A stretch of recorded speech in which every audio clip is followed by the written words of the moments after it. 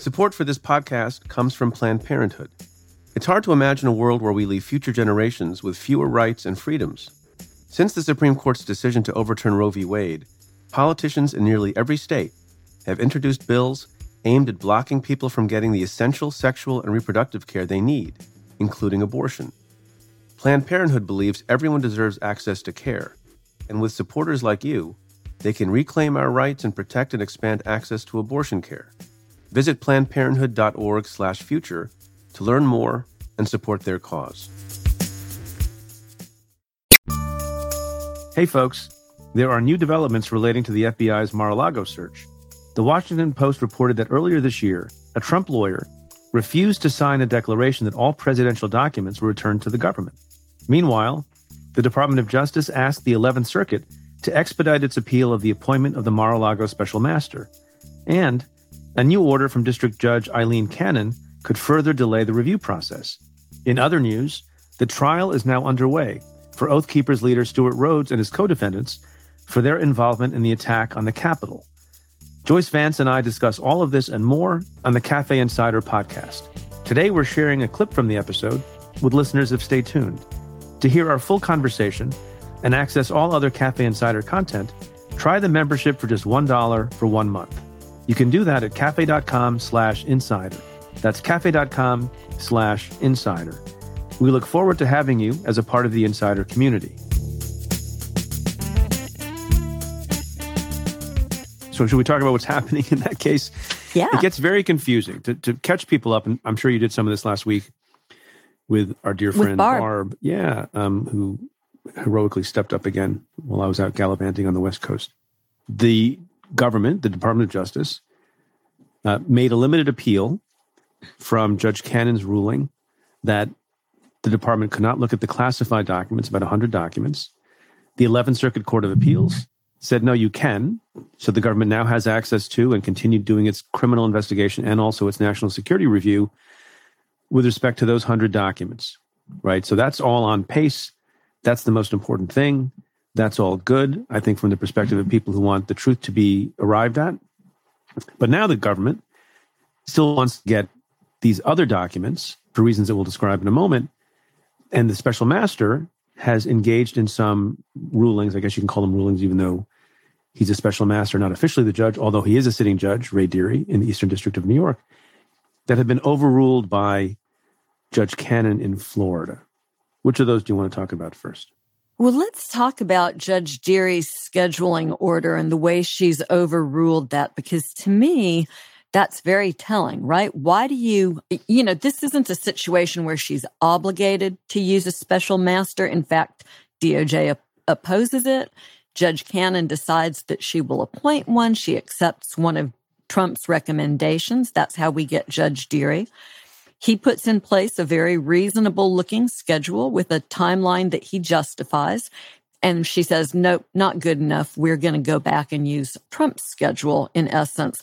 You sort of have to wonder why she went to the trouble of bringing Judge Deary on board at all if she wasn't going to take advantage of his recommendations and expertise. Yeah, let's pause on one of those things that you said, because I've been wondering that, and I think we should talk about it. Why the delay? Usually judges, and certainly good judges, are not wanting to proceed in haste, but they don't want undue delay.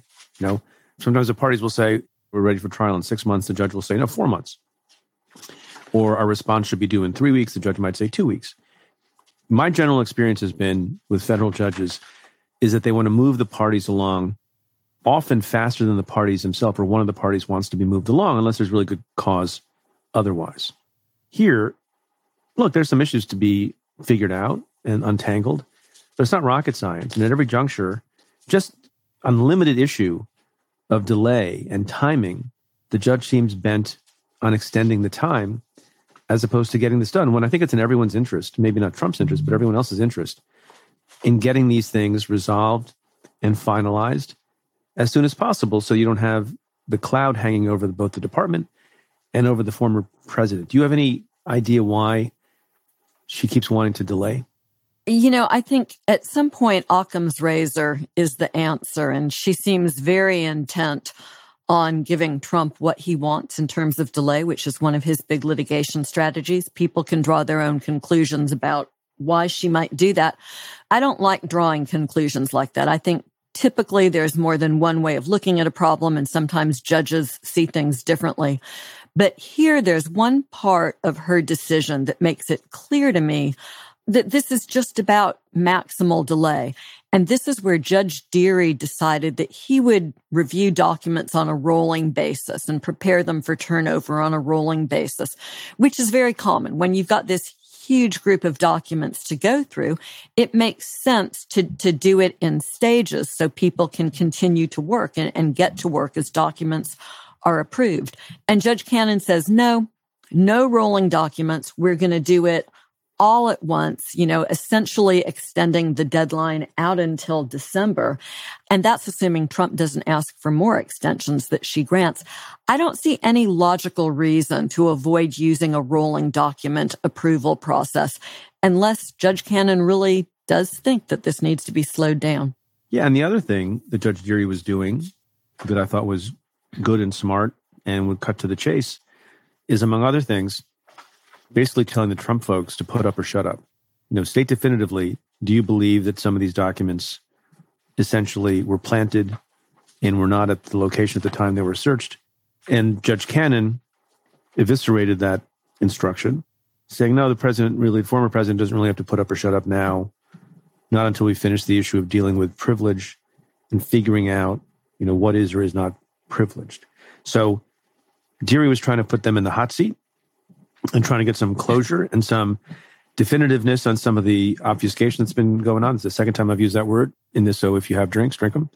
I think Trump, in the last couple of days, said again in a television interview somewhere, a claim that he refuses to make in court, that his lawyers refuse to make in court, and that Judge Cannon says he doesn't need to confirm or deny in court the issue of the planting of documents. What do you make of that?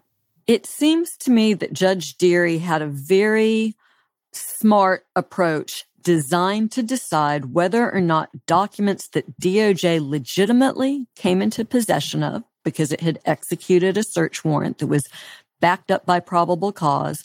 And so he was doing what judges are supposed to do in this area. Because Trump comes in and creates this dispute over whether DOJ can use materials that it has lawfully come into possession of during a criminal case, Dearie decides to try and resolve that dispute. And Cannon does exactly the opposite of that, and it's increasingly just inexplicable.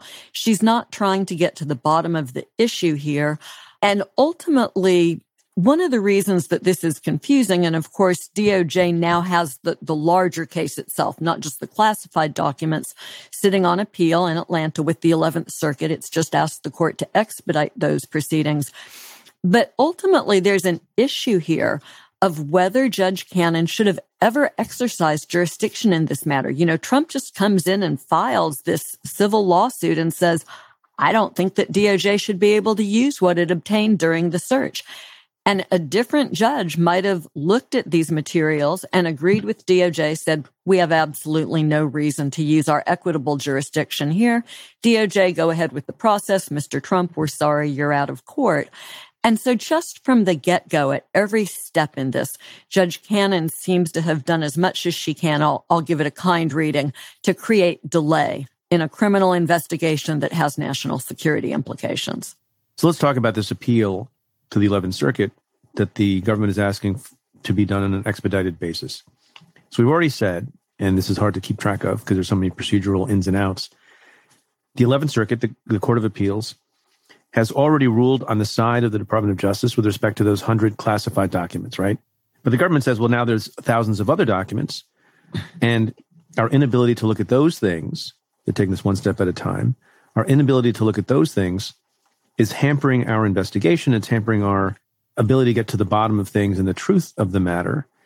And the reason that is so, they say, I'll quote from the government's papers, quote, the government is unable to examine records that were commingled with materials bearing classification markings, including records that may shed light on, for example, how the materials bearing classification markings were transferred to plaintiff's residence, how they were stored, and who may have accessed them, end quote.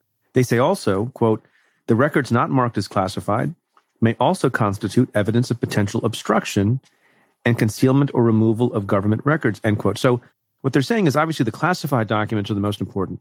and the most sensitive, particularly to the National Security Review.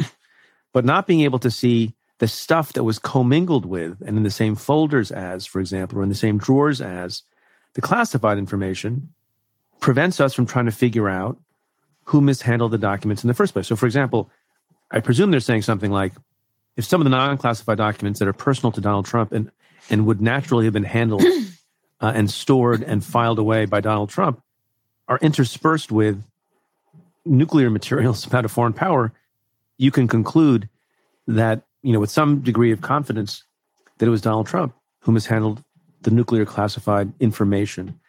This strikes me as, pretty good argument. Yeah, me too. I mean, I want to know if there's, a couple of Big Mac wrappers sitting on top of classified the unclassified information Big Mac wrappers. But the context here really does matter, right? We are talking about a search warrant. DOJ had already established its entitlement to look at all of this stuff. And then Trump comes into court and essentially says, I want special treatment. I'm the former president. I'm not sure he says former. He sort of says, I'm the president, and it would be an abomination. He doesn't use that word. That's my word. But it would be an abomination to let anyone investigate me and look too closely into my possession of documents that, after all, I'm mostly entitled to. And so that entire context for setting up this issue, I think, is the right way to look at this, because normally in a criminal investigation, you would get to look at all of this stuff, right? As you point out, it's very important to establishing one of the most difficult issues here, I think. Maybe less difficult, frankly, given this reporting we started out by talking about that has Trump himself doing the search. But there is this issue of constructive possession. They don't find the folders of classified materials in his lap as he's thumbing through them. They're in drawers and in storage boxes. And so you've got to find some way of linking the appropriate people who were in possession of those documents to the documents. And as you point out, these other materials that are now in play in the 11th Circuit appeal are crucial to that. The other thing I'll say, Preet, is that conceptually, what DOJ did early on was they asked the 11th Circuit to stay Judge Cannon's order only as it applied to the classified documents. So the 11th Circuit issues that stay, says DOJ, go ahead and use these documents. But the 11th Circuit is very careful in that order to say, we are only considering the stay issue. We're not looking at the larger substantive issues that are raised on the appeal. Those are for another day. So now in this appeal, they're actually looking at everything fresh, the classified documents and the unclassified documents. And they're considering the issues of whether Judge Cannon should have appointed a special master, right, and whether it's appropriate to restrict DOJ's handling and use of these materials. And I think the fact that the appeal involves considering everything together again helps DOJ. Early on, they were helped by the fact that the court was looking only at the classified documents. Right. Now looking at everything in connection, I think, makes their argument for them. Yeah, they're being tactical, and they're taking this one step at a time. I think it's worth also, for a moment, pausing on this issue of timing and speed. So the government here is asking for an expedited consideration of their appeal, and they spend some amount of time talking about why expedited makes sense in this matter. They say expediting this appeal will serve judicial efficiency.